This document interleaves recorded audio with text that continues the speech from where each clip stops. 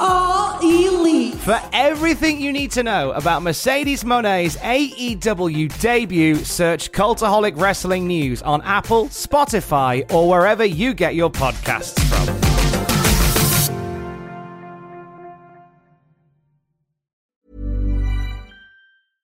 Hey, I'm Ryan Reynolds. At Mint Mobile, we like to do the opposite of what Big Wireless does. They charge you a lot, we charge you a little. So naturally, when they announced they'd be raising their prices due to inflation, we decided to deflate our prices due to not hating you. That's right. We're cutting the price of Mint Unlimited from $30 a month to just $15 a month. Give it a try at mintmobile.com/switch. $45 up front for 3 months plus taxes and fees. Promo rate for new customers for limited time. Unlimited more than 40 gigabytes per month slows. Full terms at mintmobile.com.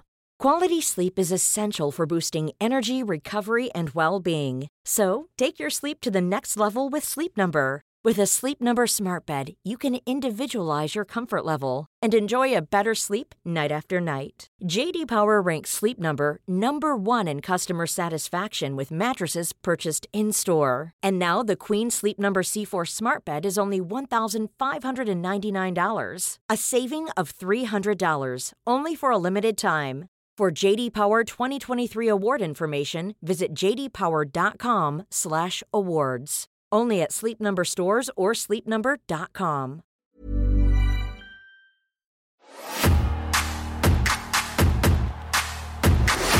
Mr. Horowitz. Right on the Hoover that one. Yuckity yuck, McMannequin. The British Bulldog is part of the new generation. You may all bow before King Mabel. Here comes the jackknife. On lives the new generation and the World Wrestling Federation. Welcome, everyone, to the Cultaholic Classic Raw Review as the other Cultaholic lads recover from the ethically fresh Crown Jewel. We are here via our Ica Pro powered DeLorean, somewhere whilst ethically fresh is fresh in no other department. We are talking about Monday Night Raw from the mid-90s. Who be we? I be Fake Geordie, radio presenter without portfolio, Tom Campbell, with the mulligan to my O'Hare.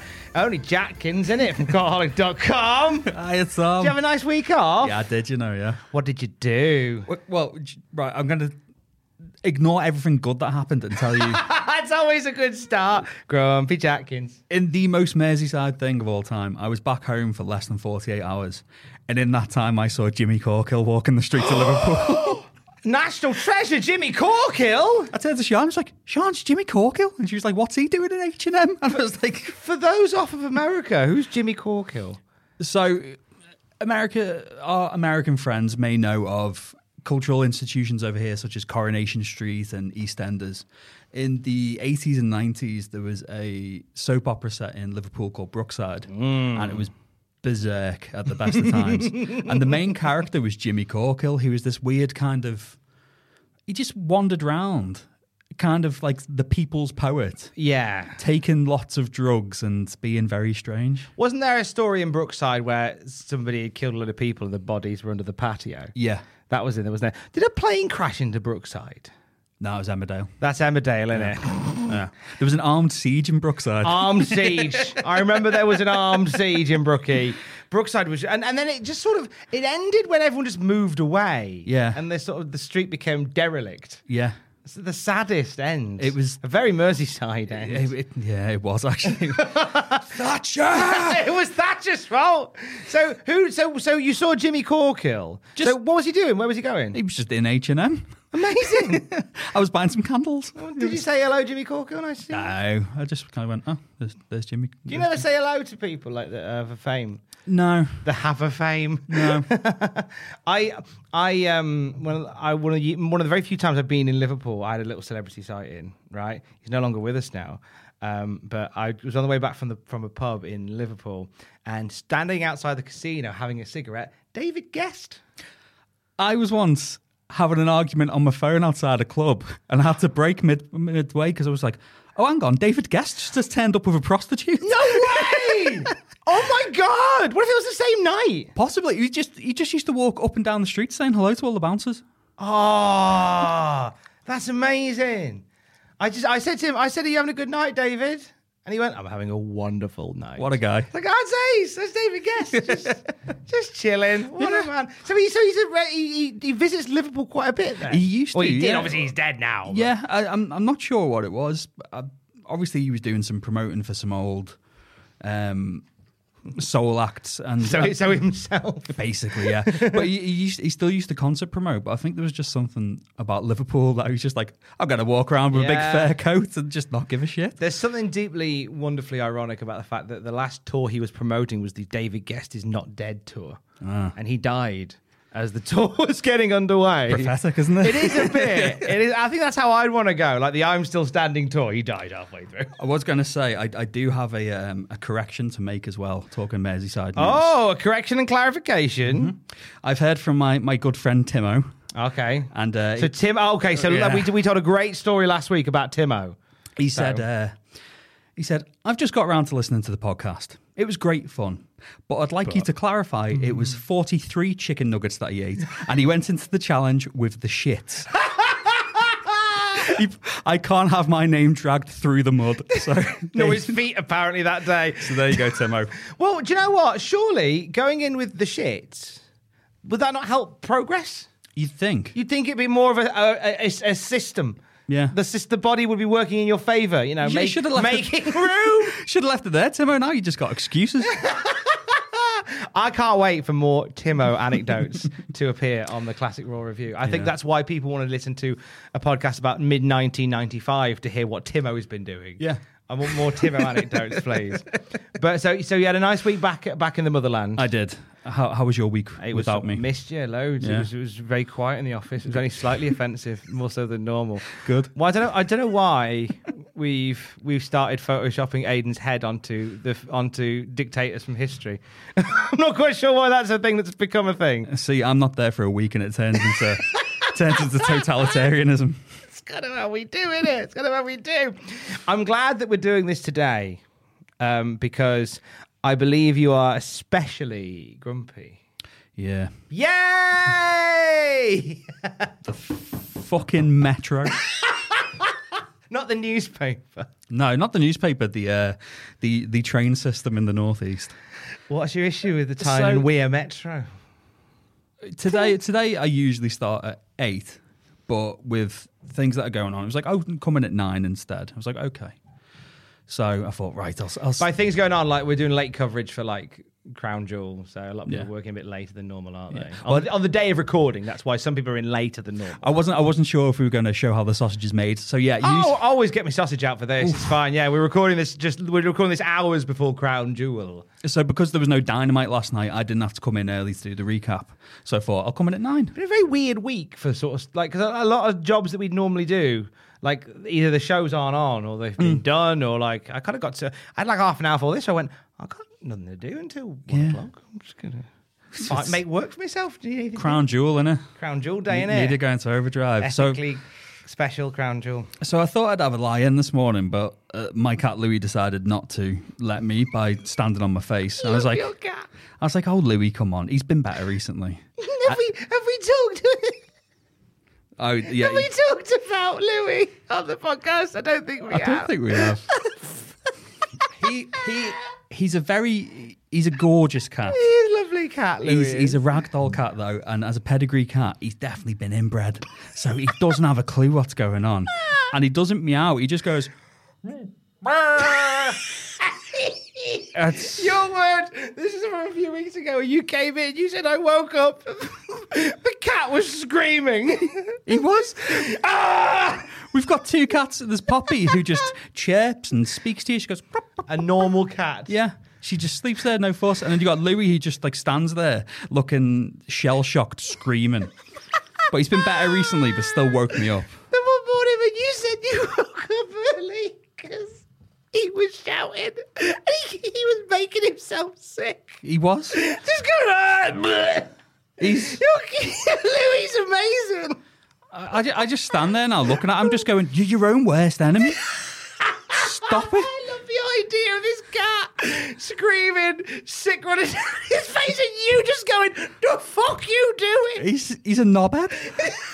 I love him, but he's a fucking knobhead. I love Louis. Oh. So he woke me up this morning, but I was in a good mood. It's like, How does he okay. wake you up this morning? He's lying on the bed. He was all right, but then he got up and he stood on my face. So in my Man and dad, man. in my sleep, I Honda palm strike him in the face. I just went, Oh, poor bastard. and I felt sorry for. I was like, "Oh, sorry, mate. It's just because you stood on my face and woke me up. I didn't know what was going on." And then I left the house at 8:05 for the metro, and the fucker didn't turn up.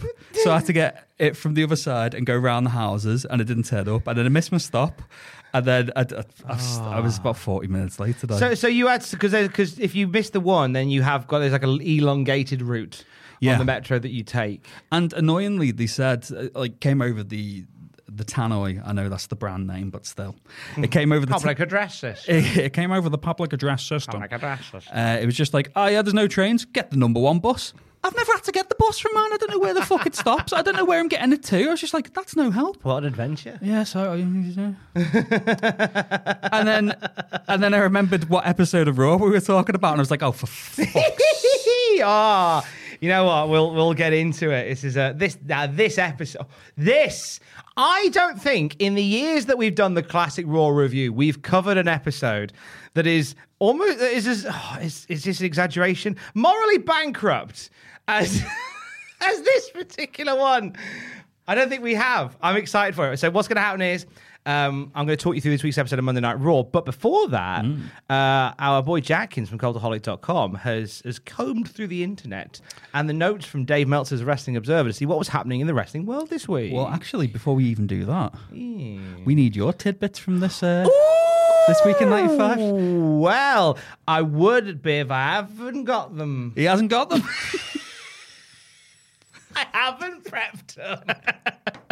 So let's pretend that I did them, and let's go over to Jack, and they'll be back next week. Yeah. So that is my favourite movie. I'm glad that was number 1. Oh, mate, yeah. same. Yeah. I knew I'd forgot something. Sat there for half an hour like a lemon, going, I've got nothing to do. Again, it was last week's podcast. I was listening back to it thinking, fuck me, I just churned on all the stuff from Dave. There's only 4 stories this week, but the first one is a chunky one. Oh, bring on the chunky boy. So it's bring not, on the chungus. It's not the most interesting, but it is important. So bear with me, listeners and viewers. Sounds like most of the post that I get. Yeah. Especially the one that says final demand. Dear Mr. Campbell. No. So Vince McMahon recently in October 1995, this is from the newsletter dated October the 9th, Vince McMahon announced at a meeting of all WWF wrestlers prior to In Your House 3 that Bill Watts would be taking a larger share of responsibility for the creative end of the wrestling.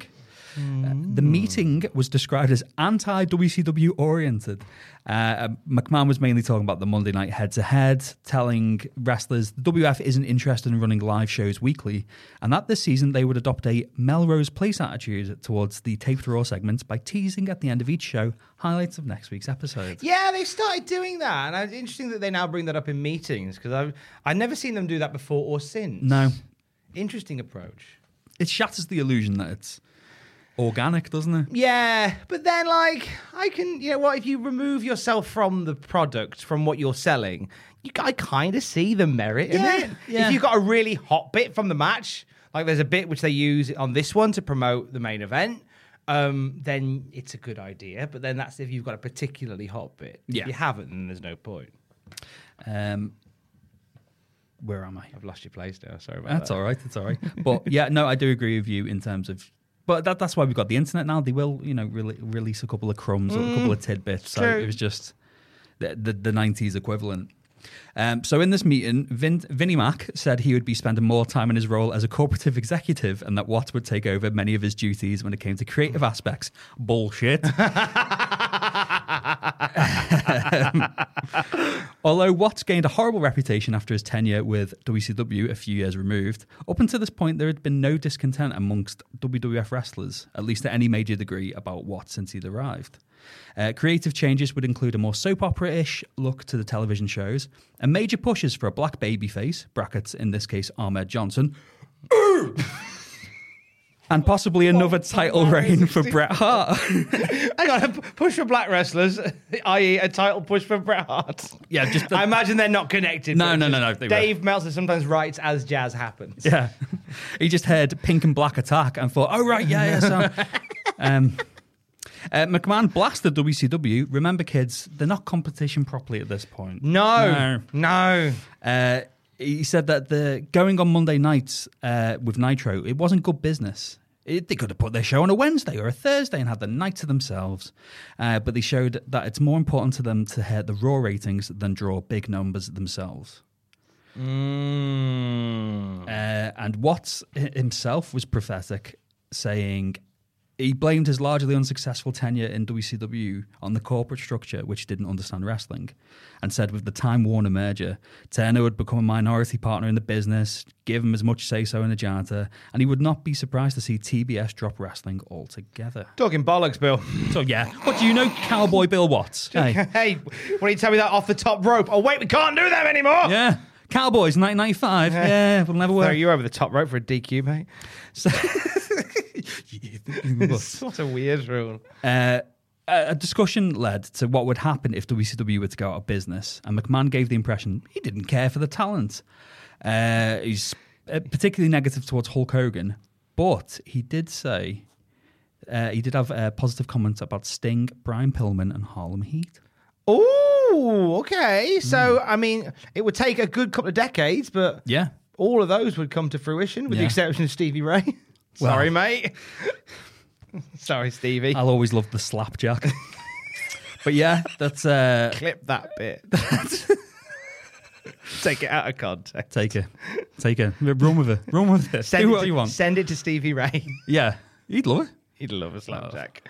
Okay. So, but that's Yeah. a lot to digest there. But really, really Yeah. interesting. Bill Watts coming in as somebody to run the business. Vince will never release the business end. No, Truly, no. I think obviously, and it's funny how Vince doesn't see AEW as a threat like a year on, Yeah. whereas like we're just like 2-3 weeks into Nitro, and Vince has gone, right, they're fucking idiots. I hate them. I always think it's weird that Vince hates wrestling. But during the steroid trials, like Jerry Jarrett was running the show, and now he's got Bill Watts in, so he must have some stock and some merit in that way of I thinking. can't help but think it's a decision that Vince hasn't made. Rather, somebody around Vince has Yeah. said, we've got this guy to do it. And Vince has gone, oh, okay, pal, sure. Yeah. You know, there's a few times where Vince has let the veil slip that he's not completely, like, overseeing every aspect of Yeah. it. On the SmackDown review, we did this the other week where...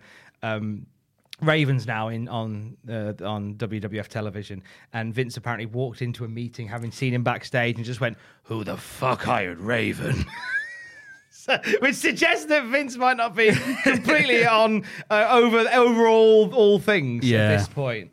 And the Bill Watts line about, hey, they'll get rid of wrestling from TBS soon enough. It'll take some time, but give it 5 years. It'll happen. Give it half a decade, and we'll get there. We'll get there. A couple of other sprinkles of wrestle news.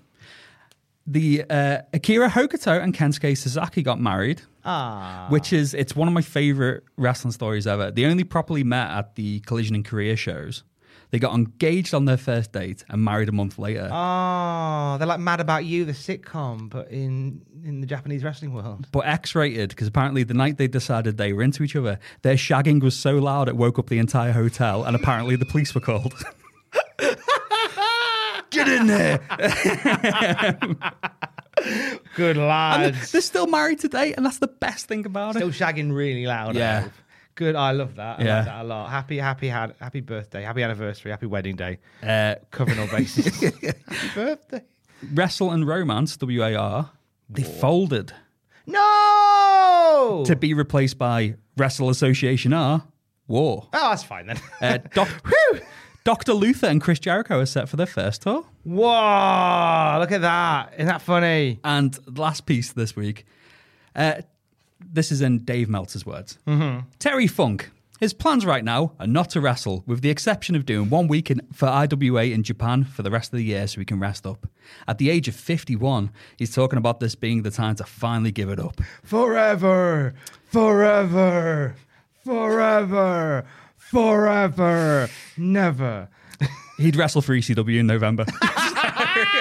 Forever! Forever! Oh, Terry. So those are the notes for this week. Yeah. Some nice things. I like that. Let's head over to this week's episode of Monday Night Raw. The results are in, by the way, for last week's head-to-head. Go on. Raw versus Nitro. Raw pulling in, this was the pre-taped Raw that pulled a 1.9. Was it pre-taped last week? No, it was live last week. Live. Yeah. Live Raw last week, 1.9. Nitro, 2.7.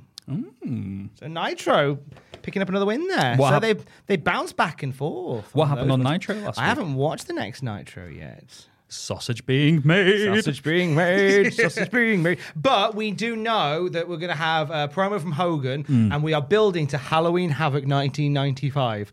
Machine versus machine. Oh, no, really? Yes. And, next week we have got, I remember because we talked about it, we've got Randy Savage versus Lex Luger. And Lex Luger's WCW World title shot is on the line. Yeah. And if Luger loses, then he is out of the company. He's gone forever. So that's what's happening on Nitro. That's probably why they'll do all right from that. Yeah. And the ratings, other bit of ratings news. A good night for WWF on Fox. They aired 2 matches from WrestleMania in a relatively prime time position on the weekend. Drew 3.8 million. Jesus, not There you bad. go. Just making money from old rope. Yeah. Just chuck out some old WrestleMania matches. Happy days. We had a Superstars taping just the other day, which has got a few tidbits from that as we get into Raw. Goldust has made a few more appearances. So we've had Goldust appearing on house shows. And he's been generally getting cheered because they did house shows in Florida. It's like Dusty Rhodes country. Yeah. So they're like, well, it's not what we want. But he's getting the right reaction on television, on Superstars. He's been using the heart punch with a loaded glove as a finish. Ooh. I don't know if that'll make it all the way. But he's beat Savio Vega on Superstars. Yeah. So, and they really got behind Savio. So that's a nice little nod. Yeah, definitely. It's either a nod for Goldust or a demotion for Savio. The Blues Brothers gave their notice at the Superstars tapings. Thank fuck. So they're away. We're down a team. We also saw Waylon Mercy and Diesel have a match for Superstars in which Waylon Mercy won by countout. Well. So Diesel's happy to lose by count out to Mercy, but not PCO. Fuck him. You lose to Mercy, though. You lose to Dan Spivey. Waylon Mercy was like, oh, I'll do the job anywhere, but not the Everglades, no. So that was Superstars the other week in Indiana. Meanwhile, Monday Night Raw this week, Vince and Jerry Lawler are ringside. We forgo the Raw intro, no theme music, nothing, straight in. And I feel like things like that are WWF reacting to WCW. Like, we've got to get into the action as quick as we can. And we do. 1, 2, 3 Kid versus Razor Ramon. 3rd time round. They recap Razor and Kid's history from 1993 to their recent match and their shenanigans with Dean Douglas. Jerry Lawler apparently has the intel that Dean Douglas is around, and Ted DiBiase has been chatting to the 1, 2, 3 Kid backstage. So that's hinted at here. Let's crack on with the match. Ramon and Kid are going back and forth. Dean Douglas heads ringside. He makes a couple of notes and then leaves. So he's nearby. Mysterious. Kid's got a bit of a heel edge to him in this. Did you pick this up? Yeah, he was working. If you wanted to frame him as a babyface, he was determined. If you want to frame him as a heel, he was aggressive. Yeah, nice. He was, 99% of the crowd would have said he was aggressive because they were very pro-Razor, this crowd. The finish comes out of nowhere, or so we think, as Kid misses a spinning wheel kick and Ramon lands a lariat of all things for the 3. Yeah. And to the point where I went, oh, is somebody buggered up there? Yeah. That seems like a weird, sudden finish. So what then happens is Kid gets back up moments later. After the 3's gone down, the music's played, the hand's been raised. Kid slaps Razor Ramon, and they just begin what Vince calls the match after the match. They just start the match again. No conversation, no agreement, nothing over the ring announcer's microphone. The ref just starts reffing again. We go to a break, and we come back, and they're just wrestling. Like nothing happened. It was very bizarre, this. Really weird. So during the break, we find out that Razor Ramon caught 1, 2, 3 Kid with a power bomb off the top, got another 3 count, okay, but then Kid gets back up and they start. This is the equivalent of, you know, when you're a kid, and you're playing Warzone. You're playing Wars, not Warzone for the PS1. Like you're playing Army Soldiers something in the playground, and you got the one kid that's got the fake gun, and he's going, and you're going, it didn't hit me, it didn't hit me, it didn't hit me. That's what's happening here, because Kid keeps getting up, and the match just keeps restarting. Razor hits a back superplex, goes for the Razor's Edge, and Kid's done. Kid's paggered. He's barely like in position for the Razor's Edge, and Ramon decides, because Vince is there going, "You're going to kill him." I don't think you kill him, no. But Ramon instead decides to pick him up, stand him upright, and then do a small package, and gets the 1, 2, 3, and then the match seems to end proper. Ref raises the hand of Ramon. Razor helps the 1, 2, 3 Kid up, who goes for a schoolboy. 2.5. Razor kicks out and goes, nearly. Kid, beaten now mentally, insists that Razor Ramon hit him with the Razor's Edge. And kick me to death with your kind boots. And Mr. Fancy Man. And then Ramon just says, look, I'll just give you a handshake. And they're all friends at the end. Uh-huh. Jackins, what the fuck? I fucking hated this. What's going on? It didn't make any sense. It's so weird. What were the crowd thinking? Because they were just like, right, okay, Tim White's calling the action. It was the fact that it just kept going. I was like, okay, this is strange. But like you said, after the music had played and everything, and he went for a schoolboy, and Tim White's counting it. It's like, do your fucking job. Yeah. Where's Gorilla Monsoon? Get some law and order. This was, it really, really annoyed me, this, because it was I just know Vince hates wrestling, but like, give us some semblance of rule. Yeah. If there was if this was like, okay, the only way you get away with this nowadays, if it was for the 24/7 title or the hardcore title, you could do all that bollocks. But this was just a regular match. Yeah. Where it was just like the pins went down, but then they carried on. Had there been an announcement over the tannoy? Yeah. Had it because this isn't the first time they've done that whole, hey, the match is over, let's restart. But you get the heel on the mic or the babyface on the mic going, all right, I'll give you another go. Let's do it again. And then you carry it on. But no communication to the crowd outside of Vince going, well, I guess the match is happening again. Well, after the first fall, I've got here on my notes, it was like after the first fall, the big clothesline, Kid slapped him and they started wrestling. And I just put, was this a fucked finish? I thought at first that it was just like, oh shit, he's not kicked out. Because Vince always says about his refs, call the action as if it was a real match. Yeah, I thought maybe they were, maybe they just won it, but then they kept doing it, which made me think this was the creative. What did you think about this? Baffled. It was weird, wasn't it? Really baffled. If anyone at home is listening now, the main note I've made of this, at the 4 minutes and 59 mark, it sounded like there was either a frog or Jerry Lawler burped. So can someone please let us know? Don't bother watching the rest of the match because it's stupid. I think he might have made a noise with his mouth. I don't know. Like Melchett from Blackadder. He's Louis. He's my cat. My cat is Jerry Lawler. What do we think, Louis? I love Louis. You bring Louis in, I'll bring Pablo in. They can have a play date while we do the classic. Oh, Pablo would kick the shit out of him. I don't know if Pablo would. I think Pablo, mind you, we think Pablo might be, because we've toyed with the idea of getting another cat, because we worry, like, is Pablo lonely on his own all day? Alex thinks he might be. I don't think he gives a fuck. Because, like, if I'm awake in the morning, like, he'll come wake me up in the morning because he's hungry. And then if I come in the afternoon, he'll be stood by the door. But as soon as I walk through the door, he's off. Yeah. And he'll sit there and look at me. When I go to give him some fuss, he'll walk off. I think he's one of them where he's just like, I'm not lonely and I don't want you to be around me. I just kind of I want you to want to give me some fuss. Yeah. I want you to want to give me some attention. I don't want the attention, but I just want you to always want to give me attention. Well, that's little prick. That's why we got Louis, because we adopted Poppy, who was a little former street cat, much like Pablo, and we thought, oh, she must be lonely and bored.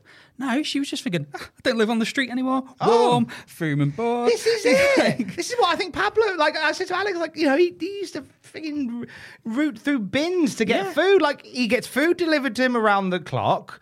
Like, he's got access to food all the time. He gets, like, one of us is there for most of the day. Yeah. He's warm. He's got multiple places he can sleep and hide. Like, he's great. And he likes being high up. He's got, like, we've got, like, shelves that nearly touch the ceiling. He loves climbing up there. Sitting over there like the king of all he purveys. Like, peasants. He loves it. He's got a lot of shit he can knock off the shelves as well and cause us mischief. We used to have some Lego Harry Potter stuff up there. We've had to take it down because he just keeps going, oh, that's nice. Fuck off. Fuck you, Hedwig. Fuck you, Hedwig. Where you go, fuck you, Hedwig. He hates them, so we had to take them all down. But yeah, I think like Poppy, like he's just like, I'm fine. Yeah. I'm happy. I look for, but since Alex has said, I hope he's all right, I look for signs that he's miserable. Because there's a whole thing of like things to look for in your cat if they're sad, like they're destructive, they're loud, they're needy. And like, he's none of them. Like, he's not destructive. Like, he meows when you walk in. He did announce himself last night, which was quite fun. As he walked into the living room, he went, meow, almost musically. And I was like, you get yourself a little fanfare as you walk in now. Yeah, little chicken. He loved it. Meow. Arrives King Pablo. I loved it. He announced himself as he came in and then did a big stretch like he was bowing to the world. God love him. He'd make a great entrance for a wrestler. Vince and Lawler run down the In Your House 4 card. Diesel, this is why you're here. This is not, okay, look, if you're listening to this is free. Yeah. Right? This is free. You're not paying for this. Diesel and British Bulldog, Michaels and Dean Douglas, Undertaker and Mabel, and the debut on television of Goldust against Marty Jannetty. That is your In Your House 4 card. How are we feeling about In Your House 4? It sounds all right. Goldust Marty Jannetty is probably going to be a quiet banger. Yeah, I think so. I think Marty will make Goldust look very, very good. Yeah. Not that Dustin Rhodes doesn't need to look good. I think he's a sound performer, but it's obviously a new character. Yeah. You want to get over that thing. I'm looking forward to watching it. We will do a watch along for that when we get there. We'll watch it. We'll do a soundtrack for it. We'll try and talk more about the wrestling this time as opposed Will to... we bollocks? Will we bollocks? Most messages I got about our watch along was just enjoyed listening to you lads having a chat. I know two people that listened to it without watching along. One bloke said, I just had a long train journey and I just had you guys on. I wasn't watching the pay-per-view. Yeah. It's like I was sat with you. I was there. That's what it's all about. That's what it's all about. It's a service. Barry Horowitz takes on Hunter Hearst Helmsley. Barry has theme music now. He's won some matches. He's a real boy. He has a 90s version of Hava Nagila, which is the Jewish national anthem, and it's like a proper like 90s bop in it. Yeah. Hava Nagila, by the way, composed in 1918 to celebrate British victory over the Ottomans. You're welcome. Yeah. The crowd are chanting Barry as well. Yeah, I was laughing at that. Barry, Barry, Barry. I love the name Barry. Brilliant. I want more stars called Barry, Vince, you coward. Barry's got a lot going on at the moment. He's got music. He's got custom taunts. Yeah. He's celebrating the victory over the Ottomans. Crowd love him. Right. This is, you know what, when you see these things, you think, is this a promotion for this guy or is this a demotion for that guy? Barry Horowitz on the Superstar tapings is teaming with Hakushi. They formed a team that beat Skip and Rad Radford, who are also becoming a team. The Rad Radford thing will change, but certainly there will be a Body Adonis team very soon. They've also started airing comedy segments in Bunny Rabbit Ears, where Horowitz attempts to teach Hakushi about America, with Hakushi doing the whole, I don't understand anything in this part of the world. What's this, cutlery? I don't know. Christ. It did similar things. Jim Cornette, apparently, according to Dave, did similar things in 1990 to try and turn the great Muta baby face. It's just, and do you know what really, like, it's the whole, like, East versus West odd couples tag team. They did it in NXT this year. Yeah. But they had Io Shirai and Zoe Stark going for sushi, but reversed with Zoe going, what's a sushi? Give me a hamburger. Christ. Uncultured Hicks. There's a yo in every town in the United Kingdom now. Come on. At the very least, there's a yo. I like a yo. It's the McDonald's of the sushi world, admittedly. I just like the fun of it going around on a conveyor belt. Oh, it's just, give me Wimpy any day. Good old, Give me a Wimpy, damn it. good old shit British chips. That's what I want. None of this foreign muck. I'm big friends with. I'm big. State of me. I ain't big friends with him. I really like him. We've tweeted a few times. I'm not big friends with him at all. I wish I was. Andy Bush from Absolute Radio. Yes. And he is spending this week on a Wimpy pilgrimage. Ooh. He's visiting all the Wimpies in the region that he lives in, and he's because he hasn't been to a Wimpy, but there's quite a few near where he lives down south. And he's going to one every day this week. There are none in the northeast. Before I moved up here, that was the first thing I checked. There is one near to us. Ooh. The nearest one to us is in Huddersfield. There's a Wimpy in Huddersfield. And there's a Wimpy in Sheffield, I do believe. Sheffield? I think there's one in Sheffield. Definitely one in Huddersfield, though. I keep seeing it. And Alex's family live in Huddersfield, or live outside Huddersfield. And I just think I just want to make some time one day, and I just want to go. When my mate got married in Southampton, we stayed in a place up the road, and the name falls out of my head. But we stayed in this little quaint little townhouse hotel thing, and opposite us was a Wimpy. Ooh. So excited. Went there for breakfast the day after the wedding. I won't lie, I thought the Wimpy the day after the wedding was the best part of the weekend. Of course it was. I won't say that though, Sam, in case you're listening. I was a big fan of the wedding. But Sam, you know deep in your heart that Wimpy conquers love, conquers all. Yeah. I told him on the day. I said, I'm so happy to be here. There's a Wimpy over the road from where we are. Did I put it in the speech? I might have put it in the speech. And about 3 bottles of wine down when I did the best man speech for Sam's wedding. I might have put it in the speech. This is the speech that I famously started with. I'd like to start with a quote from Ghostbusters. Oh my God, there are so many ghosts. What will we do? I met Sam in 1991. And that was how we went. See, I've been best man at 2 weddings. Oh! And at the first one, the speech went down so well that I was banned from doing a speech at the second. So, what did you say? Oh, what didn't I say? Oh my God, was it like? Oh, I remember when he got his winky out in front of the professor. I caused a family rift that has not healed nearly 10 years later. God. Yeah. That's amazing. That's stunning work. Yeah. So, like, have they spoke to you since or not? Oh no, they have. It's the mother of the bride and the bride haven't spoken since. Oh my God, that's awful. That's the worst part. Well, they felt it was coming anyway, and they just used my speech as an excuse. I think you know what? If your relationship is on such tenterhooks that a line in a speech is what does it in, and it's probably not the speech. Yeah. It's a lot, you don't truly fall to pieces when like you when you burn your hand taking toast out of the toaster. It's the things that led up to that. Exactly. Yeah. I've had most of my meltdowns have come out of nowhere, but then I realise actually they've been bubbling away for a while. when I burn tea or something, it's just like that's when I get when I'm trying to cook tea and I get tea wrong. If I'm not very up here on the level, that's when it all comes out. I'll be just like, I don't know why you're with me. I don't know why you bother. It's just that. It's just weird how that happens. And I think that was the tipping point. Was the other speech better? Like, did you cause less damage with the other speech? I wasn't allowed to do another speech. You weren't allowed to do another one. I was just there to sign and be the witness, and it was like no speeches. And I was like, that's fine. No talking ever. Yeah. Anyway, Helmsley heads to the ring.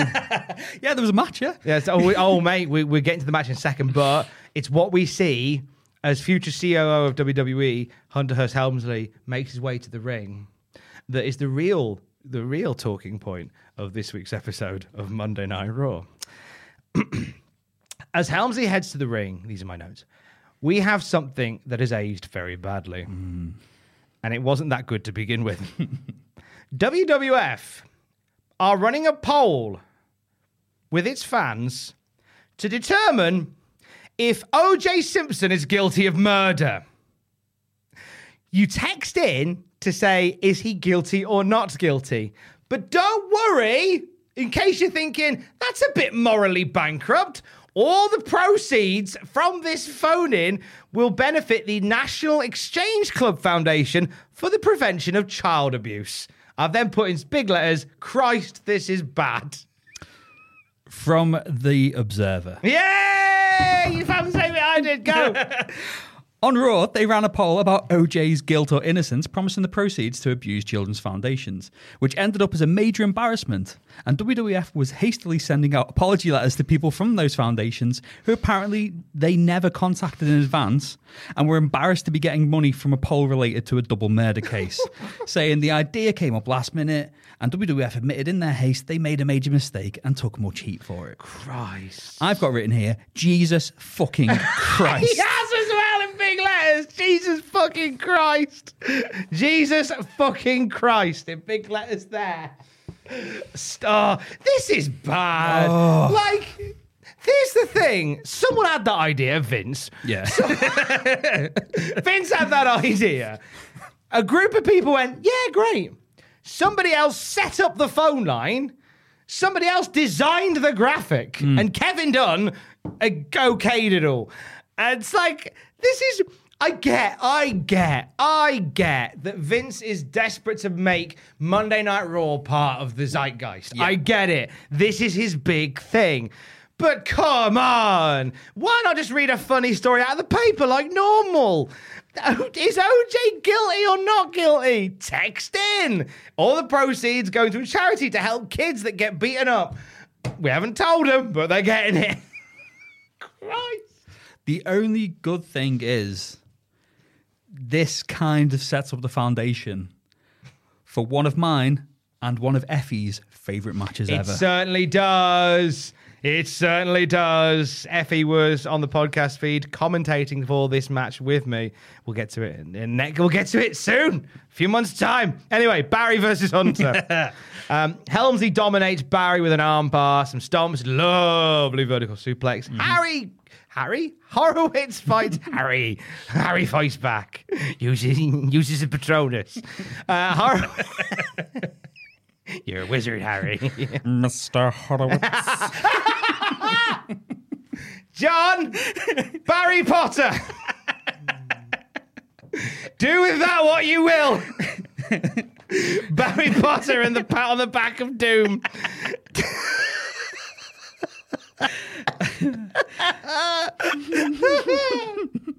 You're a wizard, Barry. What?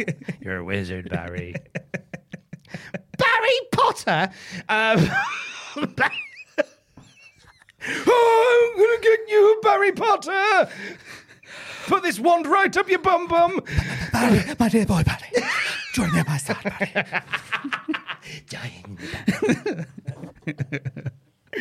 Barry, you must make me drink all this water in this fountain. Did you put your name on the goblet of fire? Barry, did you put your name on Monday Night Raw? I've gone lightheaded. Did you put your name on Monday Night Raw, Barry?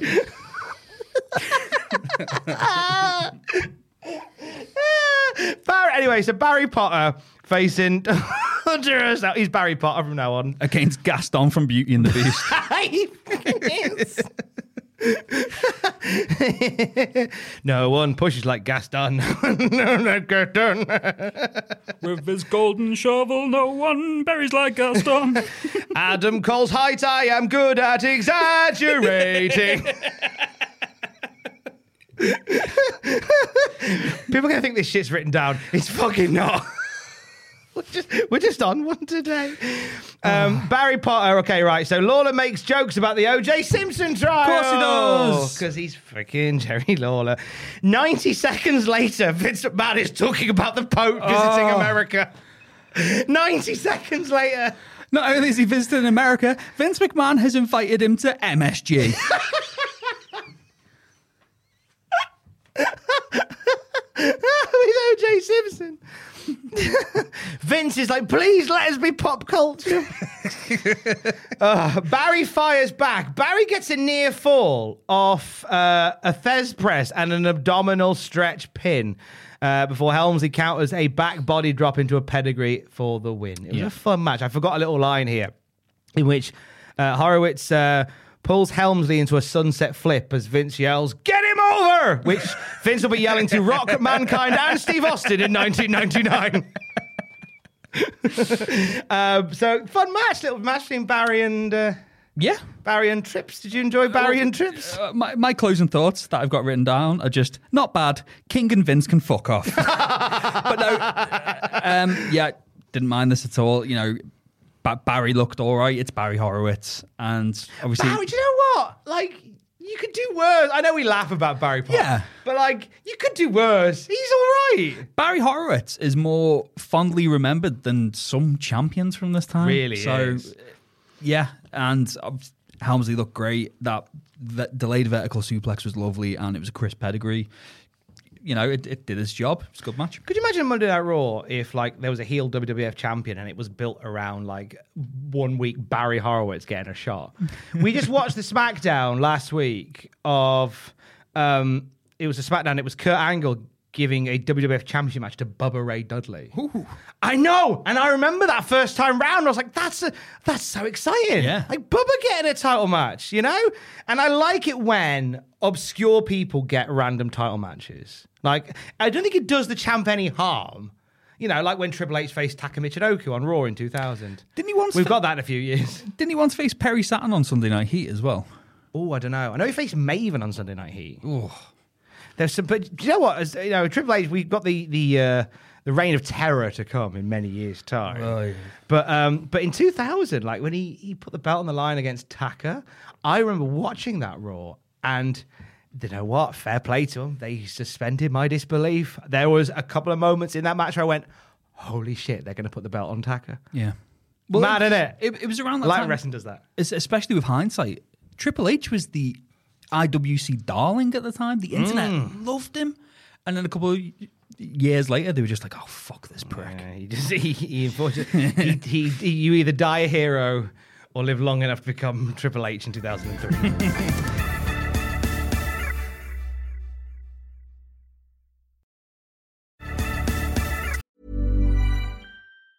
As a person with a very deep voice, I'm hired all the time for advertising campaigns. But a deep voice doesn't sell B2B, and advertising on the wrong platform doesn't sell B2B either. That's why if you're a B2B marketer, you should use LinkedIn ads. LinkedIn has the targeting capabilities to help you reach the world's largest professional audience. That's right, over 70 million decision makers all in one place. All the big wigs, then medium wigs, also small wigs who are on the path to becoming big wigs. Okay, that's enough about wigs. LinkedIn ads allows you to focus on getting your B2B message to the right people. So, does that mean you should use ads on LinkedIn instead of hiring me, the man with the deepest voice in the world?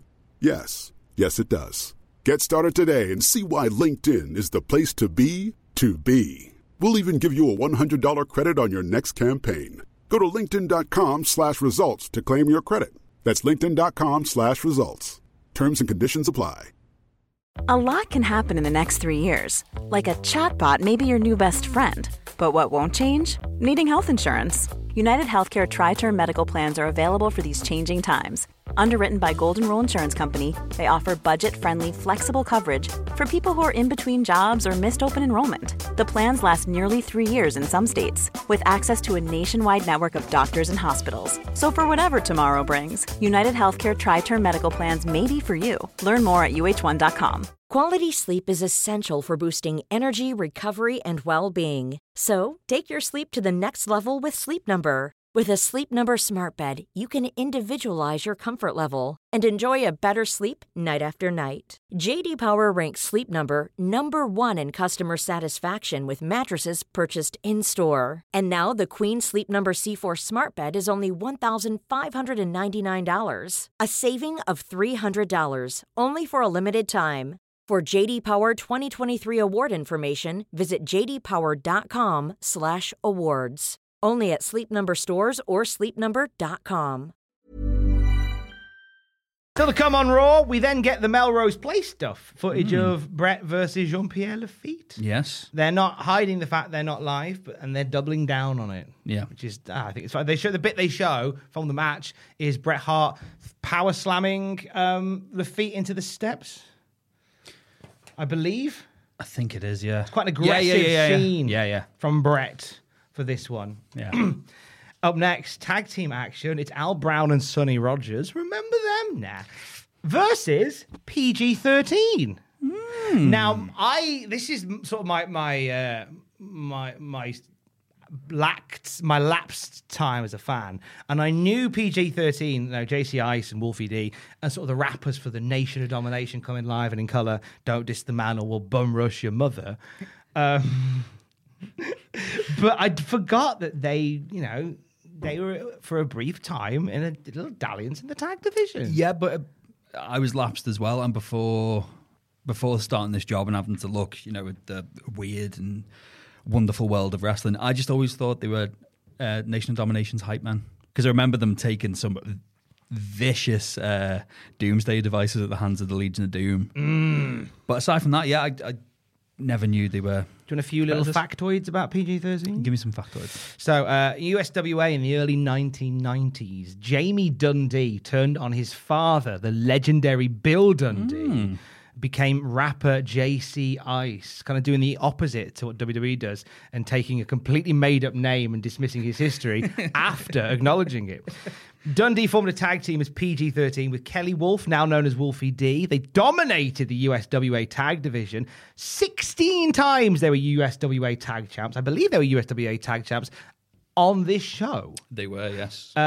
They beat the likes of Brian Christopher and Jeff Jarrett for their first run, and then the Eliminators, Doug Gilbert and Tommy Rich, the Rock and Roll Express, a sort of makeshift team of Road Dogg and Tracy Smothers. Like, they've beat some people. Yeah. They lost. They lost a match at one point, and they were obliged to leave the USWA, and they returned under the masks of the Cyberpunks, to which they became champs again and went, aha, it was us all along. They've worked a few dark matches and impressed the right people to give them a TV match, and even had them calling out the Smoking Guns in a picture-in-picture as they're heading to the ring, which is a real sign of, like, that's a great, like, if it was just a match, that's still fine. Yeah. To acknowledge them as tag champs in another company, that's cool. To have them picture-in-picture calling out the Smoking Guns, that's pretty cool. I did like that Wolfie D in his southern drawl was like, we're from the hood. It's like, oh, mate, bloody hell. Do you know what would become of Wolfie D after his run in PG-13? Hit me. He would become Slash in the Disciples of Sin in OVW, and then the New Church in TNA. Oh. I know you're a bit of a TNA boy. Yeah. And if you remember the New Church, he was Slash. Oh, God. Had a complete revamp. Completely looks like a different bloke. Yeah. Same guy. It's Wolfie D. I'm Googling that when we get back. Google it. I was shocked when I saw it. This is a showcase match for PG-13. They kind of semi-botch a heart attack. I'm being really pernickety there because Ice and D, that comes in a little bit behind on that. Al Brown gets a little flurry off a hot tag, shut down pretty much immediately with Wolfie hitting a top rope bulldog behind the ref's back, not his bag. They land a double dog, which is still a move in 2K games today, and they double team Tilt-A-Whirl for the win. Yeah. Short, sharp affair, getting over PG-13, getting over a new tag team. I just put, it's dark match material, but it was okay. I think it was very dark match material, but I think that they were just keen just to see how a television audience vibed. Yeah. With these two, with PG-13.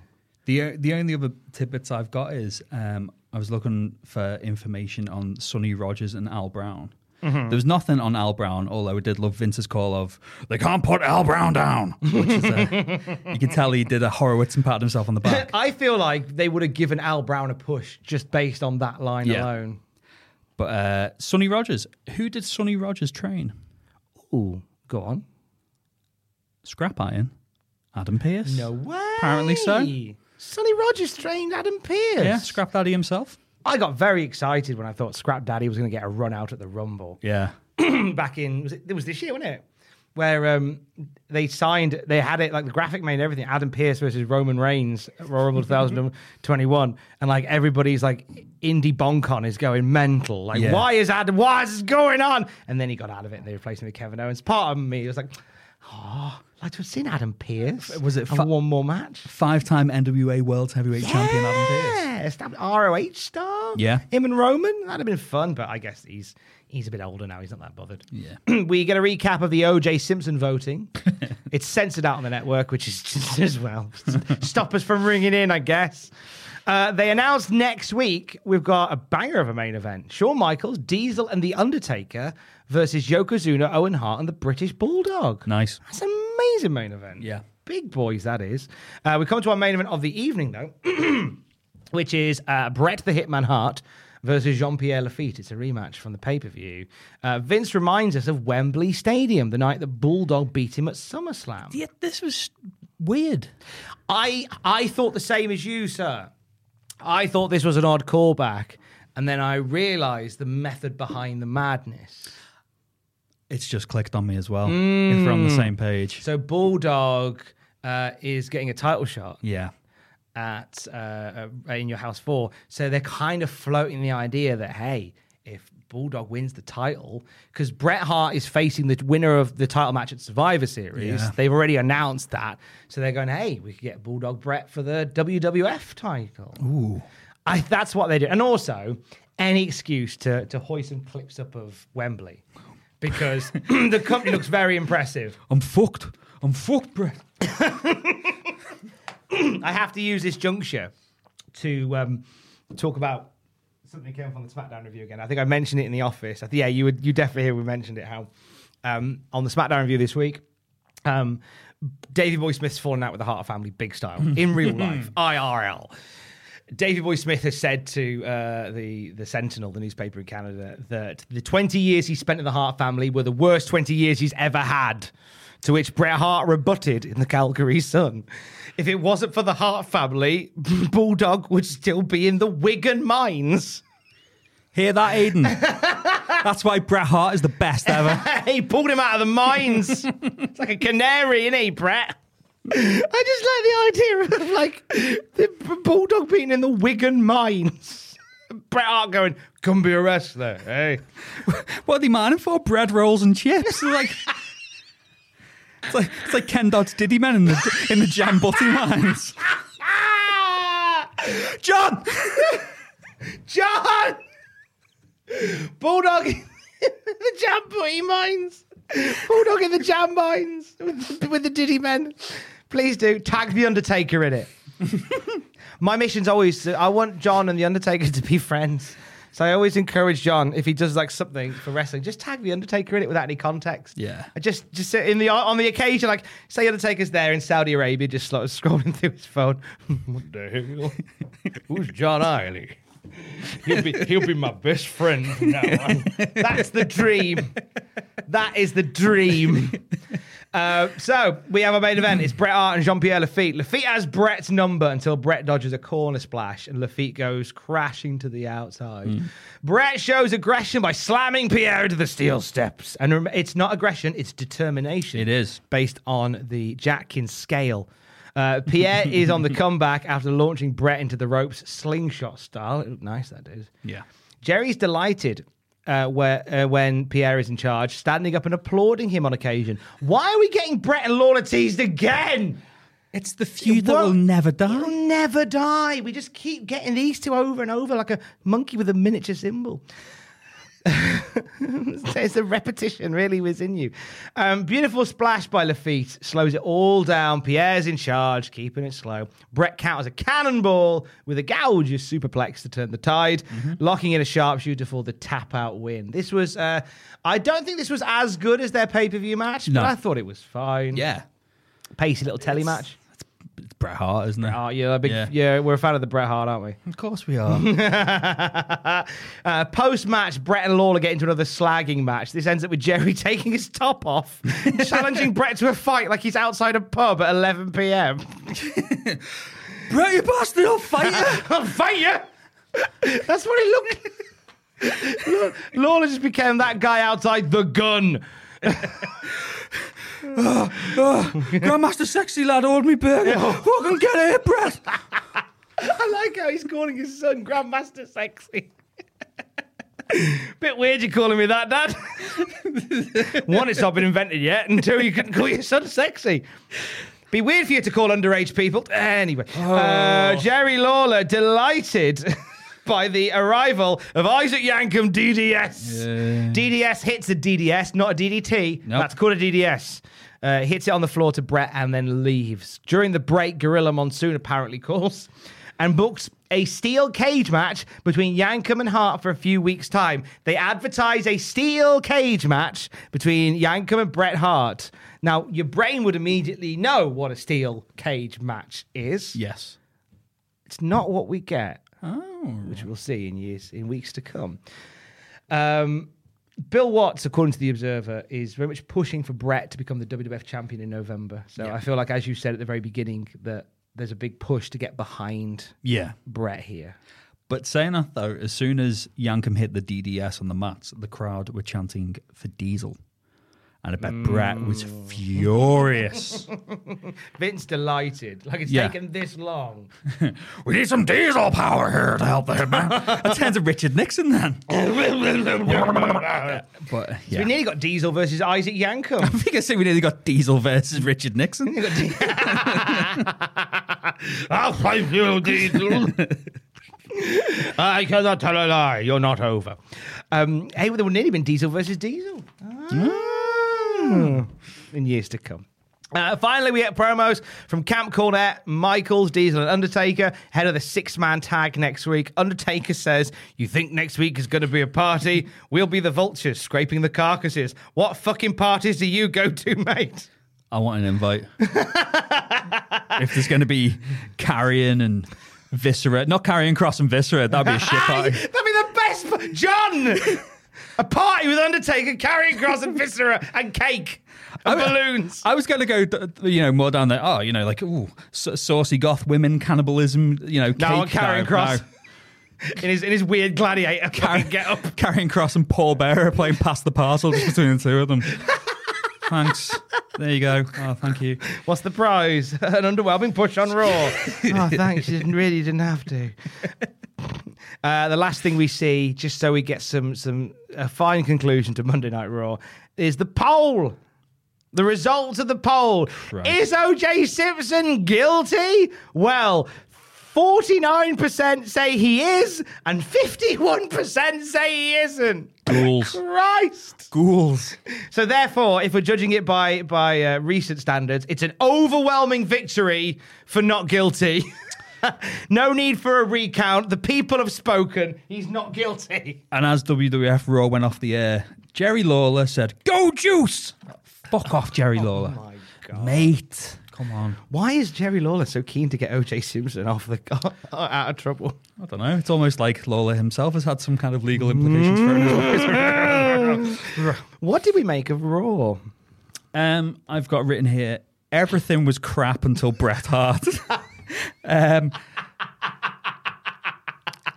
It's the fact that last week was so good when we had the tag title switch, we had Skip versus Giannetti, and this week, like, that bizarre opener, which I really didn't like, and then you had, Triple H versus Horowitz, which was fine. You had PG-13, which was fine, and just all the O.J. Simpson stuff. It was... I think the OJ stuff left a bit of a sour taste in my face for most of the night. I mean, like, seeing BG-13 in there is like, it gives me a little bit of hope because I feel like WWE are trying to find some new talent. And I think through all this, on the whole, I think WWF have been more keen to scout new blood. It seems like we're not going to see them. We're going to see them go to some retreads in time. Yeah, a few. But they will try some new things, and they will, and they'll do it in a very WWF way. Will it land? Well, we will continue to find out week by week on the Cultaholic Classic Raw review. What have you got? Have you got any nice articles going up on the website in the next few weeks to come? Are you working on any massive projects? I'm working on the big project that I was talking about the other week. It still rolls on. Is it bigger than ever? I'm excited. It's not bigger than ever. I had a look. It is about a third the size of the WrestleMania list. So it's still going to be a couple of hours once it's all done. That's exciting. But it's I'm in the middle bit. I was saying to the lads yesterday, here's a little peek behind the curtain. Behind the curtain. When doing the ranked lists, it's a lot of this is because there's people on YouTube saying you're wrong. It's still opinion at the end of the day. But with the ranked lists, it's, say if you're doing a list of 100 of whatever. The shittest 10 to 20 are easy to write about. The best 10 to 20 are easy to write about. The middle is a bastard. Because you're just like, it's much of a muchness. How do you put them there against that? So I'm in this current piece I'm doing, I'm in that middle fudge. And it's just a bit... And it's just sort of determining the difference between three very middle of the road people. Yeah. Yeah, it's... Yeah. That's the fun. Yeah. How exciting. Well, we can't find out what that is, but when we do, you'll know as well. And until we are next together to go back to the mid-90s, he is at Brat Atkins on Twitter. I am at Tom Campbell on Twitter. Together, we're at Cultaholic on Twitter. Don't forget to join us. Barry Potter, you little shit. Love you, bye. What is that? That was Snape meeting Barry Potter. We have a celebrity in our Barry Potter. For all the wrestling headlines in just 10 minutes, search Cultaholic Wrestling News on Apple, Spotify, or wherever you get your podcasts from.